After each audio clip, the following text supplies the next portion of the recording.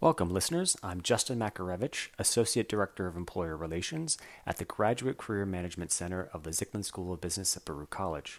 Thanks for tuning into this episode. All right, so let's kick it off. Bobby, thank you so much for making the time. This is really terrific. It's also really great to see you again because it's been a while. Yeah, it's great to see you too. Absolutely Yeah, happy to be here. yeah, likewise. So students, again, because we're a little bit of a small group, if you have questions that you want to ask and sort of just use the raise your hand feature, I can call on you. And we'd love to give you also an opportunity for you to connect with Bobby, ask the question directly to him if you haven't met him yet. So that way you can sort of make a connection in the way that we would have done this face to face. But I'll kick off the conversation first and we'll just sort of go from there. So Bobby, I think a lot of people are interested in customer success. It seems to be that role that just grows and grows and grows in tech companies for the last couple of years. So give a sense to everybody here. How did you progress through your career up to your role right now? Sure. So I'm sure some of you checked out my LinkedIn profile and honestly were very confused by what you saw, and I'd be very confused if I was you as well. My career has gone all over the place. If you go back to even my internships, I feel like I've done a little bit of everything. I've been a teacher, I've been an accountant, I've worked in an investment bank, I've worked in the media. So I've worked all over the place. But I think what specifically led to this was I worked at a sports software registration company, particularly for those of you who have participated in youth sports. It was to help register kids for youth sports so that they didn't have to fill out forms by pen and paper anymore. And I started as an intern there and worked my way up so that at a certain point I was working with some of the major sports clubs you may have heard of. A good example is I worked with the Los Angeles Dodgers to set up their youth camps. And in doing that, I got a lot of SaaS experience. And it was at that point I decided to go back to school just because I'd reached a certain point at that startup where it felt like my career wasn't continuing to grow and I really wanted to go to school and give myself more options. I wasn't totally sure that I was going to change career directions. I think when I initially went to Baruch, I said I was going to, but ended up back in a similar role. And I'm ultimately happy that I kept my possibilities open. One of the things I can tell you off the bat, and I know I may be rambling a bit here, is just that if you're looking to get into customer success, especially at a large tech company like Adobe or Google or Facebook or you name it, having that SaaS background is something that they really are looking for at the moment. It's definitely having that the software service background and being able to work with it. So maybe we could sort of step back a little bit too, Bobby. So what do you actually do on a day-to-day basis? It's a very loaded question because it changes on a day-to-day basis. Great. One of the things that a customer success manager needs to be, I know these are very buzzwords that everyone uses when it comes to tech and startup, is flexible, adaptable, etc., whatever buzzword you prefer. Because my day could be something like I have a bunch of internal meetings with my sales team to talk about upcoming meetings with a particular client, or I need to learn about a new solution that we just acquired and how I can talk about it to my customers. Or I might have customer facing calls where all day I'm just helping them either resolve some technical issues. I'm not the most technical, just to be clear. So in some cases, customer success manager in some companies, I should clarify, does mean you're a glorified customer support rep. My job is not to be a support rep. My job is to be a strategic partner and help them think about their account strategically with the solutions they've licensed and bring in the right people on the Adobe team at the right time to talk to my partners or my clients. A good example of the call that I was actually just late for was I was on a strategic business review and we were talking about the product roadmap for one of the solutions they've licensed and what it means, particularly for those of you who pay attention to marketing. There's a lot going on with the third-party deprecation of cookies. And so a lot of my clients are particularly concerned about that right now. And we are continually having meetings, whether internally or externally, to address that. So it varies. It can be things such as working on presentations for client meetings. It can be meetings internally to discuss some ongoing initiatives, or it can be client meetings, and it changes day to day and depends on just the needs. So you do have to be light on your feet as a customer success manager, I would say. Right.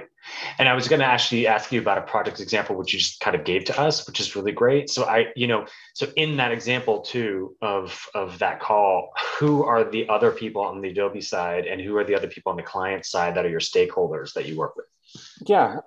So for a strategic business review, ideally you're working with the C-suite. My main people in the C-suite tend to be the chief marketing officer, because we are a MarTech company.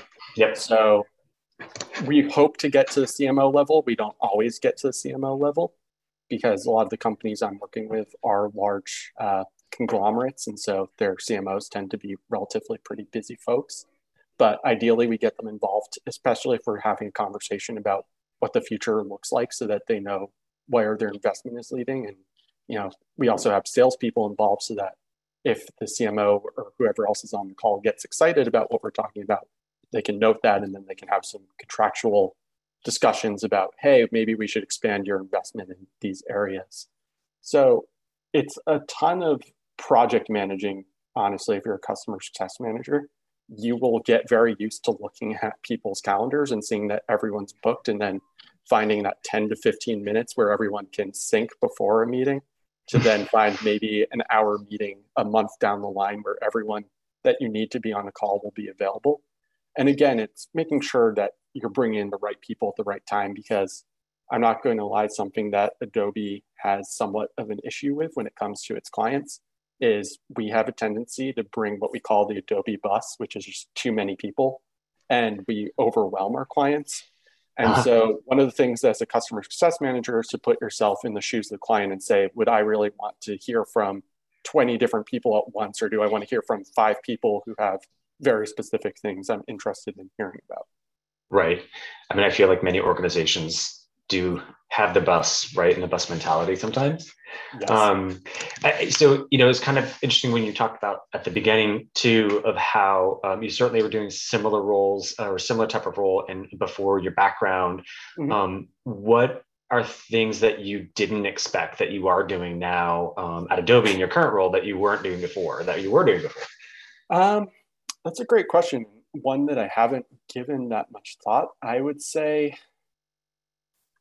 there's not much that I didn't necessarily expect, except that the role tends to be a little bit of a catch-all. And what I mean by that is there are some gray areas within pretty much any company, right? Where the roles are not specifically defined. And when that happens with a client, most people try to make the case of like, hey, this is a customer success responsibility because you're responsible for customer success and making them happy.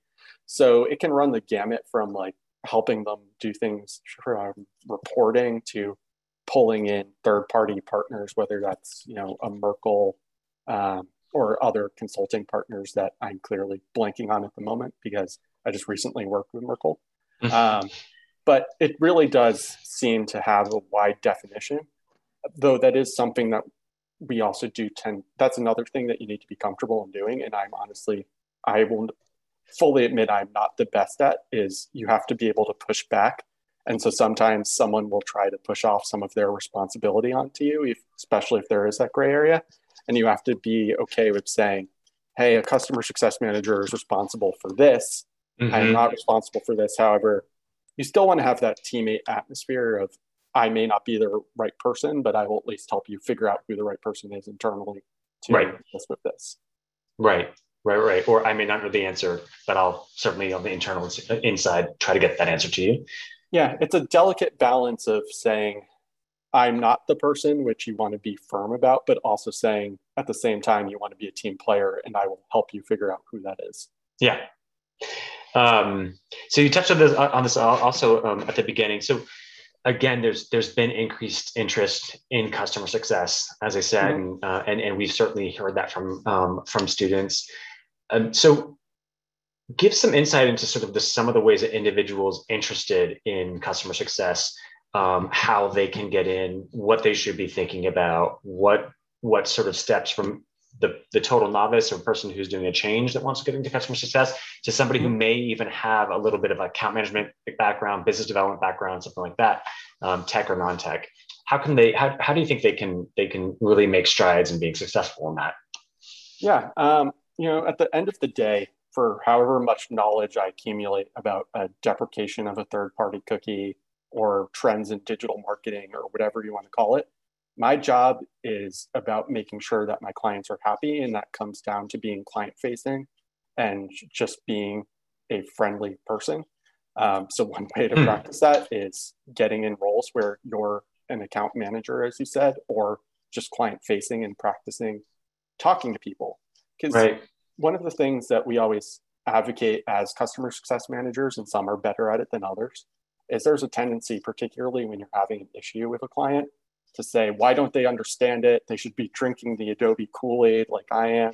They shouldn't have a problem with this whatsoever. But you really need to emphasize and put yourself in their shoes and say, okay, yes, if I am this digital marketer and I am working for this particular company, maybe I don't care about all this stuff that Adobe is talking about, and I only really care about this thing. We're not talking to them about that. And so my job is often to be the voice for the customer as I'm not super into cliches, but it really is true that your job as a customer success manager is to advocate for the customer, including internally, because you'll get in meetings where sales will say, oh, let's talk to them about X, Y, and Z. And you go, that's great. Maybe for down the road. Right now, they don't want to talk about X, Y, and Z because they have a problem with A. We need to solve A for them before we can even have any of these conversations. So the number one recommendation would just be get yourself into client-facing roles. It helps, as I said, if you're in software as service, because I think a lot of companies are looking for that. However, I recognize that tech is not the easiest to get into, even somewhat at the startup level. So even if you have to get into, you're interested in it and need to get into a role that's client facing in another industry, I think that's totally fine and acceptable career path. I've heard people on all different walks. There are people who are former musicians, people who, like myself, did work at SaaS companies, people who used to be, bank account managers and things of that nature. The common theme does just seem to be people who are people persons or people. So in that case, I would say if you're a people person, that's great. Get something on your resume to demonstrate that you are in fact a people person. And that's the first step. Yeah. And it's funny when you said getting into tech companies and even starts is hard. Kimberly was sitting there shaking her head up and down, which was great to see. Yeah, no, I fully recognize that because I absolutely know that even I have interned at a few startups in the tech industry, and I worked at one, and I fully recognize that everyone wants to work in tech. I'm hearing it from all my friends now too, where tech is the hot thing to work in, and I understand why. So don't feel badly if you're struggling to get into tech, because everyone is. And if there's anything, I will say this now up front, if there's anything I can do to help you, please feel free to reach out, even if it's outside of this particular conversation. I'm more than happy to have one-off conversations and see if there's ways that I can help make some connections for you as well.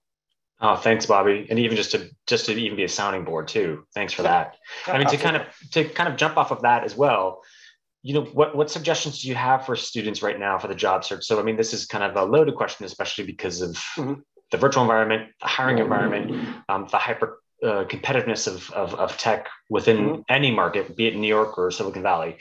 What are some thoughts do you have for students right now in the search? Yeah, my number one recommendation there would be don't be afraid of what's going on. I recognize that the pandemic is very scary and jobs are hard to come by. If it makes anybody feel better, my first interview with Adobe was supposed to be in person. It was March 12th of last year, around there. They moved it to online. I ended up interviewing someone else who was interviewing for the job at the same time because they messed up the links. And somehow everything worked out and I ended up still getting a job. And also just and I think Justin might have recommended this to me, so I will be stealing some of his advice, but I started a tracker of all the jobs that I applied to. And I applied to, I'm fudging the numbers a little bit here, but it was roughly 220 something. I got rejections or no response from, let's call it 218 something. And I ended up getting interviews at maybe 5 or 6 of them and not hearing back from pretty much anywhere except Adobe. So it really, I know it's also cliche advice, but it really only takes one to work out for you.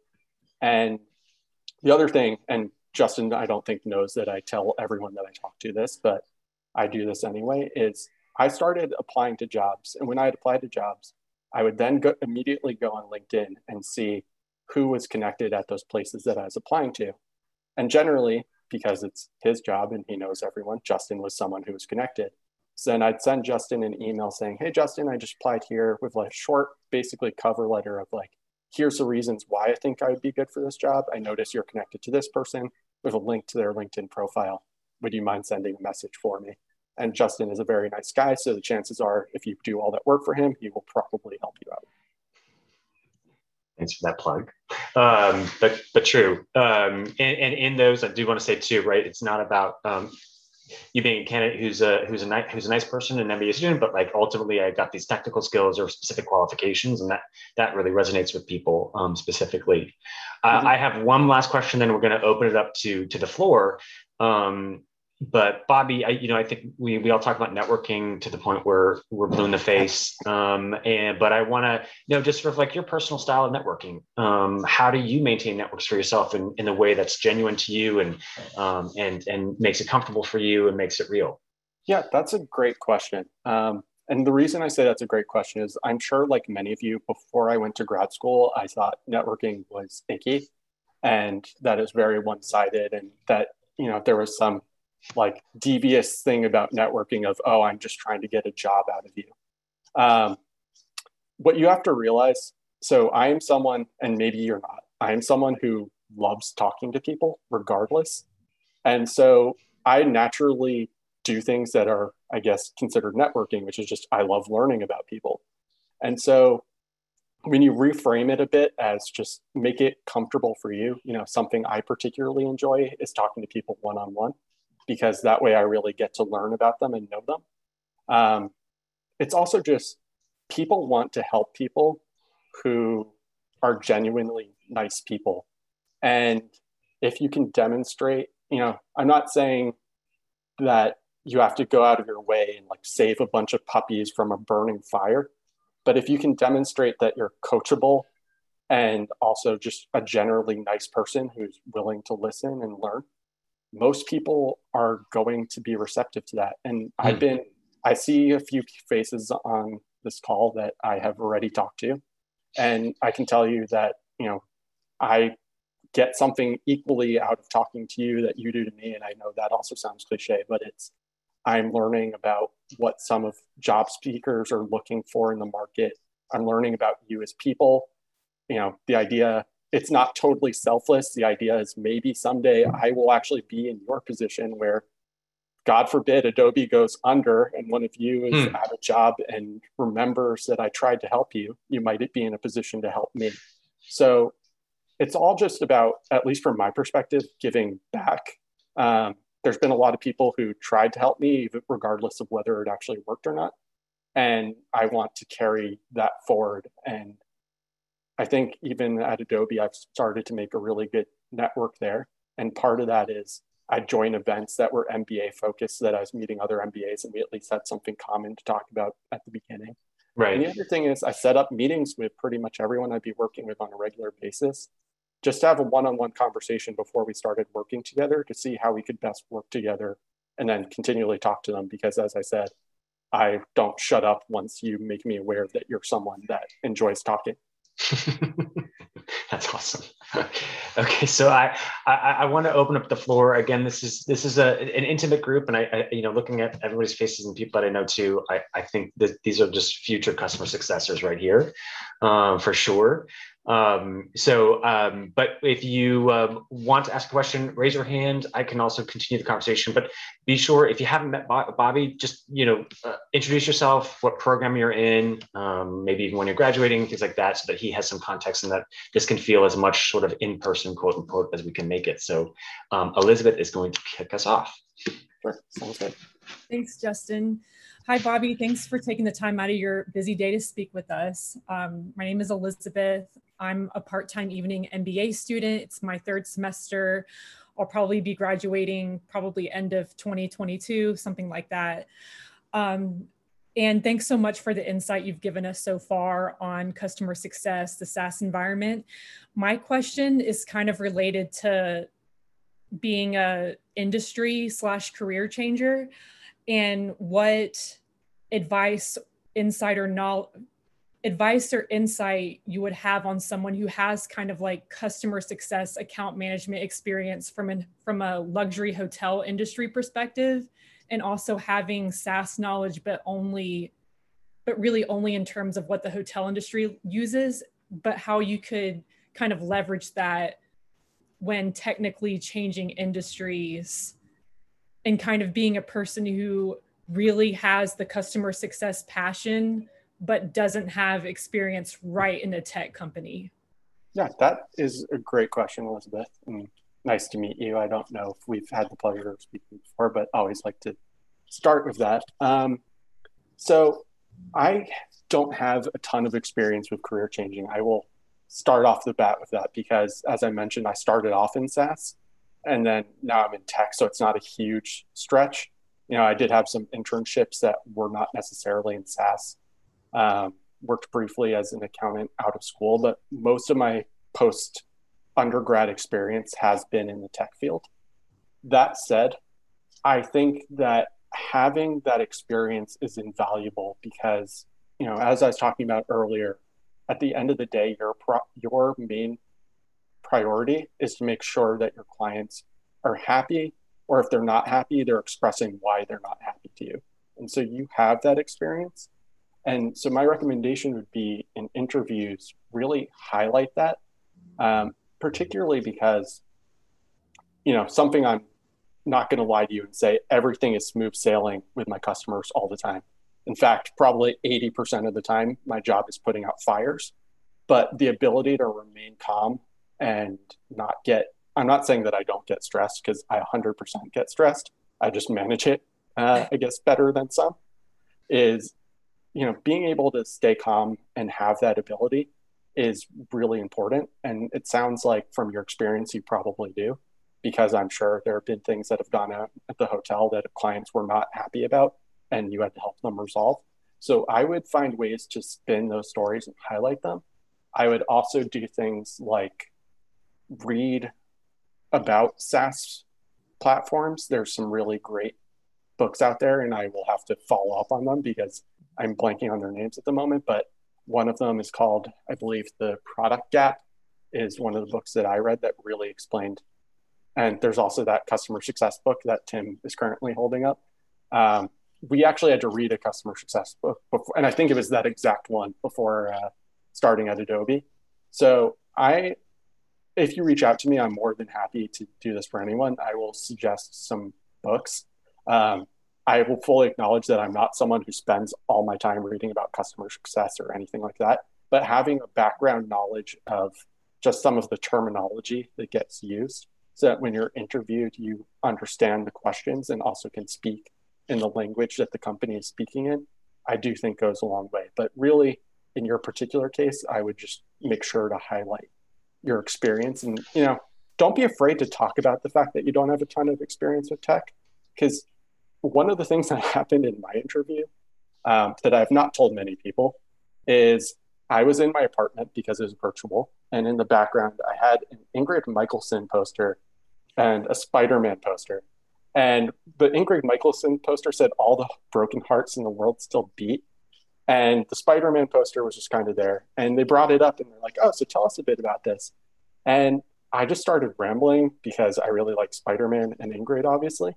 But one of the things I said was I really like Spider-Man because unlike other heroes, when he gets beat up, he still gets up. Superman is basically invincible, but Spider-Man will fight even if he gets beat up really badly. And then all the broken hearts in the world still beat means even if you hear no from a bunch of places, you just keep going. And so there's this common theme that kind of came out there. And later when I was talking to some people, I happened to become friendly with someone who interviewed me. And they were like, your response about how you deal with adversity or hearing no was one of the things that really sold everyone on you.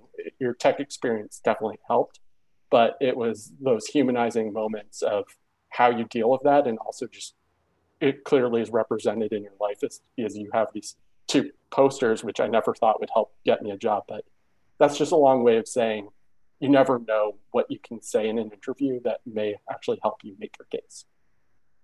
Thanks. Yeah, that was really good. I had just one more follow-up question. You mentioned a little earlier about kind of project managing type terminology, maybe even like requirements gathering, things like that. So would you suggest like even a project management certificate? Would that be helpful in some cases with customers? Yeah, if you had a project management, I mean, I'm not going to say it would hurt you. I would say that it would probably make you overqualified, because I'm not necessarily coming up with like requirement plans. It's more just like, okay, I know this particular customer has this particular issue. This particular person would be the correct person to talk about that. Or if not, I escalate above them, and just somewhat calendar managing and just being an organized person. So that's another thing I would recommend to everyone is, and I will also acknowledge outside of work, I am not the most organized person personally. But when it comes to work, I really do make an effort to be organized, and things will slip through the cracks just because there's so many things that go on when you're a customer success manager, as I was talking about earlier. But the more organized you are and the more you can show you really understand what's happening with your clients, especially in my case, internally, the more on top of things you show you are and can demonstrate at least a working knowledge of everything going on, the better off you'll be. The motto that my boss shared with me, and he's become somewhat of a mentor to me, is nobody should ever know more about your accounts than you do internally. If anybody asks a question, even if it's not your role to know that question, you should at least know enough to answer it and point them in the direction of that person. So that has to do with just organizational and like making sure there might be meetings that happen that seem like they're not necessarily related to my job, for example, but I still attend them just to get that working knowledge. I realize that's a little bit off topic of what you were asking about, but I hope that helps. That's very helpful. Thanks very much. I'll connect with you after. Yeah, sounds great.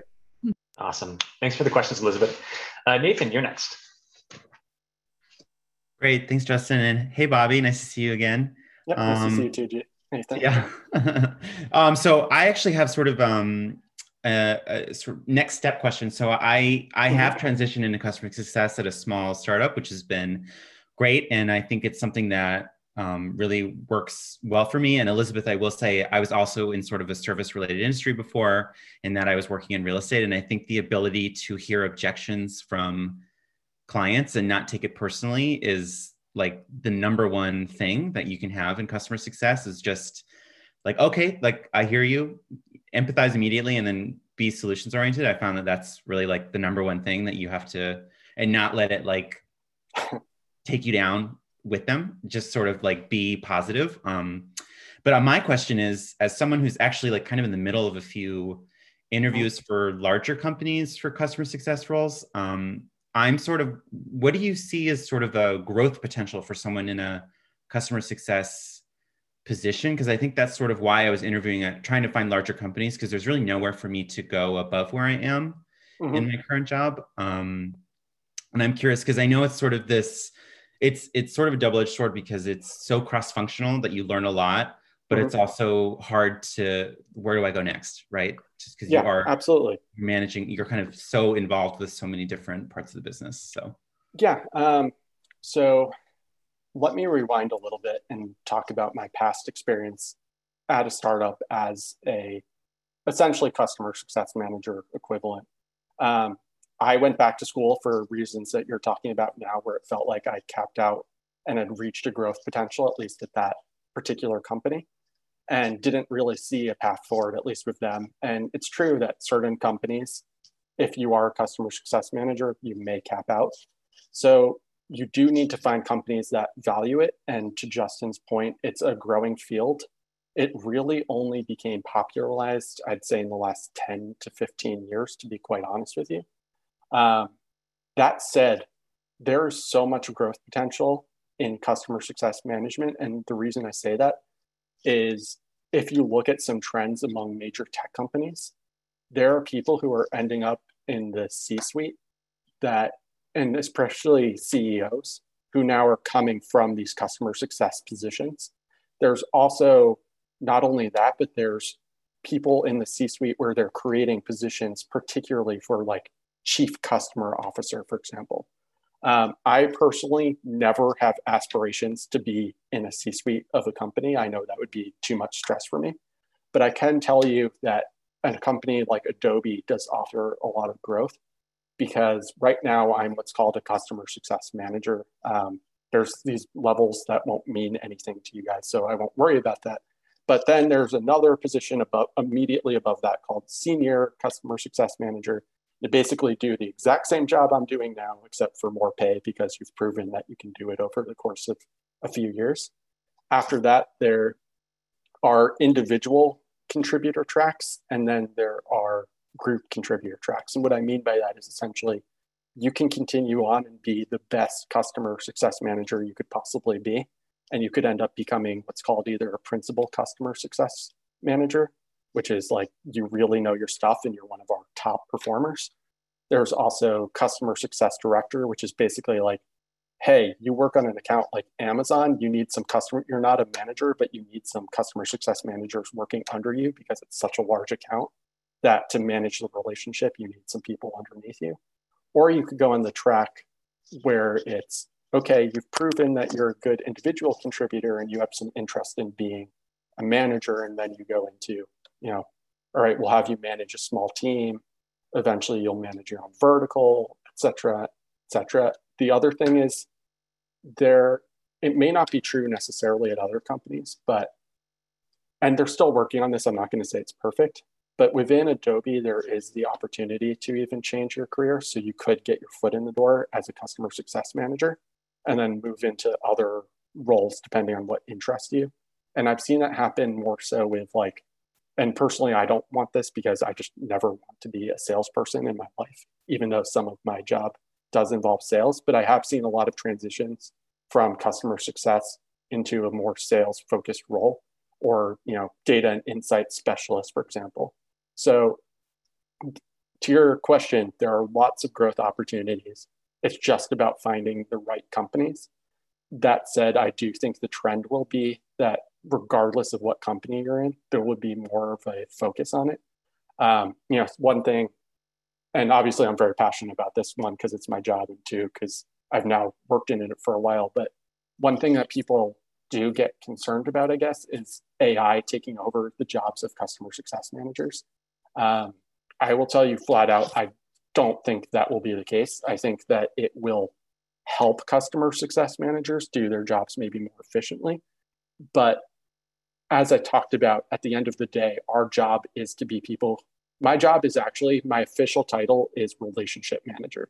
It's called customer success manager in all different public views. But if you look at the internal Adobe, it's called relationship manager, level 4 or something like that. And so the point I'm trying to make is the human touch of being a relationship manager and knowing how to talk to other humans is not something that's going away. And it's also something that is highly valued by particularly tech companies as they think about who should be at the executive level going forward. I hope that answers your question, Nathan. I realize. No, that was great. And I agree. I think a lot of my conversations that I have with people, they say, oh, I'm so glad that there's this person on the other line that I can have this, human conversation about what's going on and good and bad and what we can make solutions with. I think I can't imagine, I wouldn't even think that an AI could replace that, because that's sort of what, the more technological things get, the more people crave that one touch point of someone that they can call or email or whatever and get that. Yep, absolutely. The only other thing I wanted to touch on was just, again, your advice that having tough skin essentially when customers say negative things, that's definitely one of the most important things in the role. I know I've already highlighted it, but I cannot stress that enough, that being able to handle when your customers come to you with problems or just even taking it out on you and realizing it's not necessarily about you and killing them with kindness is more or less the number one skill you can have in this job. There's a lot of other things that will make you great at the job too, but if you have that, you at least have a good base to work from. Yeah, I can agree. And I think just having an approach of, I think some people, if you can deflate tension easily, I think that's like a huge skill, because if people flare up and you find a way to just resolve it quickly and sort of squash it and then get to the root of what's actually going on, I found that makes like all the difference in the world. Absolutely. Thanks, Nathan. Fabiana, you're next. Thank you, Justin, and hi, Bobby. My name is Fabiana Rodriguez, and I'm an MBA student. This is my second semester, and I relate a lot to the beginning of the call when you mentioned that you have a very diverse background, so I really relate to that. And now I'm working in tech, and there's something you said about how important it is to illustrate in your resume your people skills, like if you're a people person. I feel like I went through a transition where I was in marketing, and when I was transitioning to technology, I had to put all that people skills away and focus on technology and like hard skills and like different languages that you know of. And so it's like finding that balance. Like that's how I see it. Like how you will suggest to someone that does have those two worlds, but at the same time is like it seems like they want a little of everything, but when you get to the moment is a little bit struggling to get there. So how you will suggest me or other people to illustrate the people person, like your people skills, but as well the technical side, so you're eligible to be in a tech company as well? Yeah, that's a great question. So my role in my old job and even now often has become, to your point, tech people are very cliche or not, and it's very true. I'm sorry if anyone here is a tech person, but as a generality, people who know technology well are not the most sociable or well-spoken, I guess, in terms of talking about feelings or just interacting with other people. I'm not saying it can't happen. It does happen. There are plenty of people who are engineers who can, in fact, handle interacting with other people. But there is some truth to the fact that people who are coders generally don't necessarily have those skills, and companies don't always look for those skills. That said, I will say that companies like Adobe and other companies, at least from my opinion, 10 times out of 10 will hire someone who has more of the people and personable skills than the tech side of things. I'm not saying that it's not important to have the tech side of things, and something I'm going to use your question to address because I think it's a little bit related is I know some of you are in your second years and hopefully have already taken these classes. If you have not, I would strongly recommend getting at least a basic understanding of business analytics and just analytics in general. You don't have to be, and as I said, I am not the most technical person. I can follow a technical conversation, but you don't have to know JavaScript or specialize in HTML or C++ or BASIC or whatever it is to be a customer success manager. You just have to be able to follow enough of what's going on the tech side so that when your customer asks you a question, you at least know who on the tech side to pull into the conversation. And sometimes I don't even know that answer. And that's when there are people in place to help me figure out who the right person is. So to your question of transitioning from marketing to tech and trying to keep that balance, I would say just take any opportunity you can to practice being sociable and talking and using those soft skills of interacting with people and relationship managing. One of the things that tech companies actually find the most valuable, believe it or not, is the ability to take really complex, high-level tech conversations and, for lack of a better word, dumb them down so that executives can understand them or your fellow coworkers can understand them. there's huge value in being able to translate from an engineer to a member of a C-suite at a company or even internally.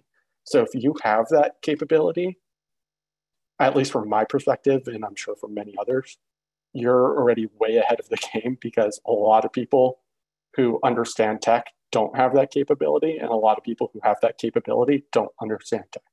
So I hope that makes you feel a little bit better, because I think you're definitely way ahead of everyone else if you have both capabilities.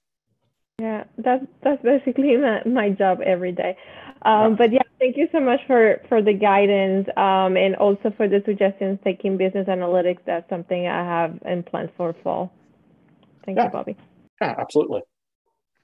I actually wanted to go to one thing Elizabeth had mentioned, in fact, Bobby. And so, in Elizabeth's background and what she was talking about, even though she's coming from a hotel background, right, which is totally customer service and sales focused, but she's in that role, from what I heard, she had to use a technology platform that was a SaaS platform that that her hotel was using. She had to most likely have intimate knowledge of how that worked, how to troubleshoot it, how to also make it work for her customers and for her bottom line and probably her goals. So in that case, I mean, is there an opportunity for somebody? I'm not obviously singling out Elizabeth, but if somebody in that type of situation where they can sort of bottom up and focus first on having used and gotten intimate knowledge with a SaaS platform in their role, and then at the same time, by the way, it was in a hotel capacity where I was client facing, sales focused, et cetera. What do you think about that? Yeah, absolutely. One of the things that I mentioned in my interview was that one of the internships that I happened to work at, I had to use the Adobe tools, or I had to use related tools. And I mentioned to them, and I think this went a long way towards them understanding that I could relate to what the marketers were going through, that I looked at the tools they were using, and I said, man, if I had these tools I said this in my interview, I said, if I had these tools in my old job, my job would have been so much easier. I'm sure you hear that all the time from your marketers. So absolutely showing that you have experience using some kind of SaaS program, even if you don't work in SaaS, does help. I did mention very specifically business analytics, because that's very general. So that can help you with tech. Because I'm in MarTech, I would also say take marketing analytics, because that actually gives you, if it's still the same as when I was in school, which was not long ago, it gives you hands-on experience with things like Adobe Analytics, Google AdWords and AdCloud, and things of that nature. So if MarTech is your particular focus, take that class, because you will get hands-on experience. And then again, just in your interview, being able to say, I had this hands-on experience, I can talk to these things intelligently, helps. And yes, you can absolutely back into saying I was a user. And I can't even tell you the amounts of people that work at Adobe that say I used to be a client or I used to be a power user. And Adobe essentially more or less just reached out to me because they saw how well I was using the tool and wanted me to work for them. Wow. So definitely it's a great way to back into it. Yeah. I do want to open up the floor again, continue to open the floor to conversations. So if you have or to questions, if you have one, just raise your hand. But just to bounce off of what you said about the MarTech class, what other classes, Bobby, do you think were helpful that you took while you were in MBA? I mean, again, you just graduated last year, or not even last year, right? I mean, months ago. Yep. So like what other classes do you suggest for students? Yeah. I think this leads into, and this is one of the questions I think you asked me, of soft skills and hard skills I use mostly. One of the things that I talk about when I talk about what I learned during my MBA is I do not mean this as I need to preempt this a little bit, because I do not mean this as a negative towards Baruch in any sort of way. But I don't know that I necessarily gained all that much in hard skills. And that was also because of just my own choice in classes. But something that I really do think I improved upon was in all the group work that I did, I took on much more of a leadership role. That group work itself helped me figure out how to be a project manager, even if it was on a much smaller scale, because your groups needed directive. And sometimes as I'm sure many of you know, the groups did not always have directive. So the soft skills, I think, really help. That said, the one thing, if I had to give classes, it would definitely be analytics related classes. I just think with the way tech in particular is trending, you need to have that baseline understanding of analytics. I know everyone's required to take stats, so a baseline understanding of stats is always helpful, but everyone has to take that anyway. So it's really just those classes. And then I'd say classes that get you somewhat outside of your comfort zone.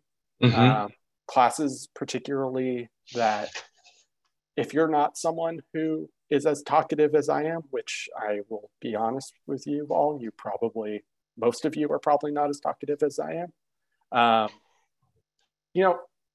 Something I saw among my group projects was I ended up doing a lot of the talking for my groups, which I was totally fine with. But if you're interested in a role like this, get in front of people and talk as much as you can. Something I did in undergrad was I did college radio to force myself out of my shell because I wasn't always as talkative as I am now.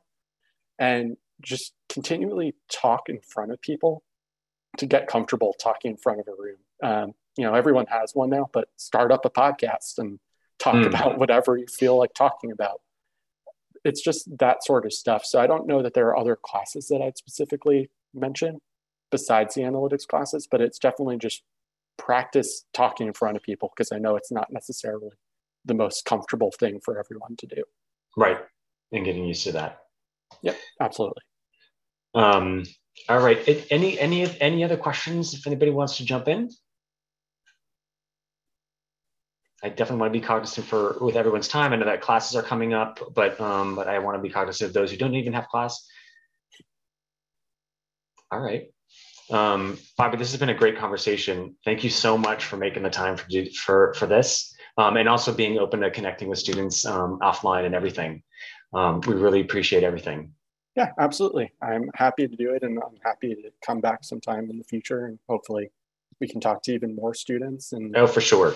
Tell your friends to reach out to me. I will admit, so right now I am wearing a quarter zip. You may not be able to notice this. I do this just for work because my boss basically told me I should for internal branding. I am probably the most informal person you will meet. I draw certain lines, but for the most part, you can reach out to me. I will be very casual about it. It does not have to be the most formal thing in the world. Feel free to connect on LinkedIn initially, and I'm happy to have, as I said, some one-on-one conversations if anyone is interested in continuing to have conversations, or even just, it doesn't even have to be about job stuff. If you just want to talk about, as I said, pretty much anything, I'm always down. So thanks for taking the time. I know you all are busy with midterms and appreciate you listening to me talk for a bit. Thanks, Bobby. Really appreciate that. And thanks everybody for being on. It's good to see everybody always. We'll see you soon.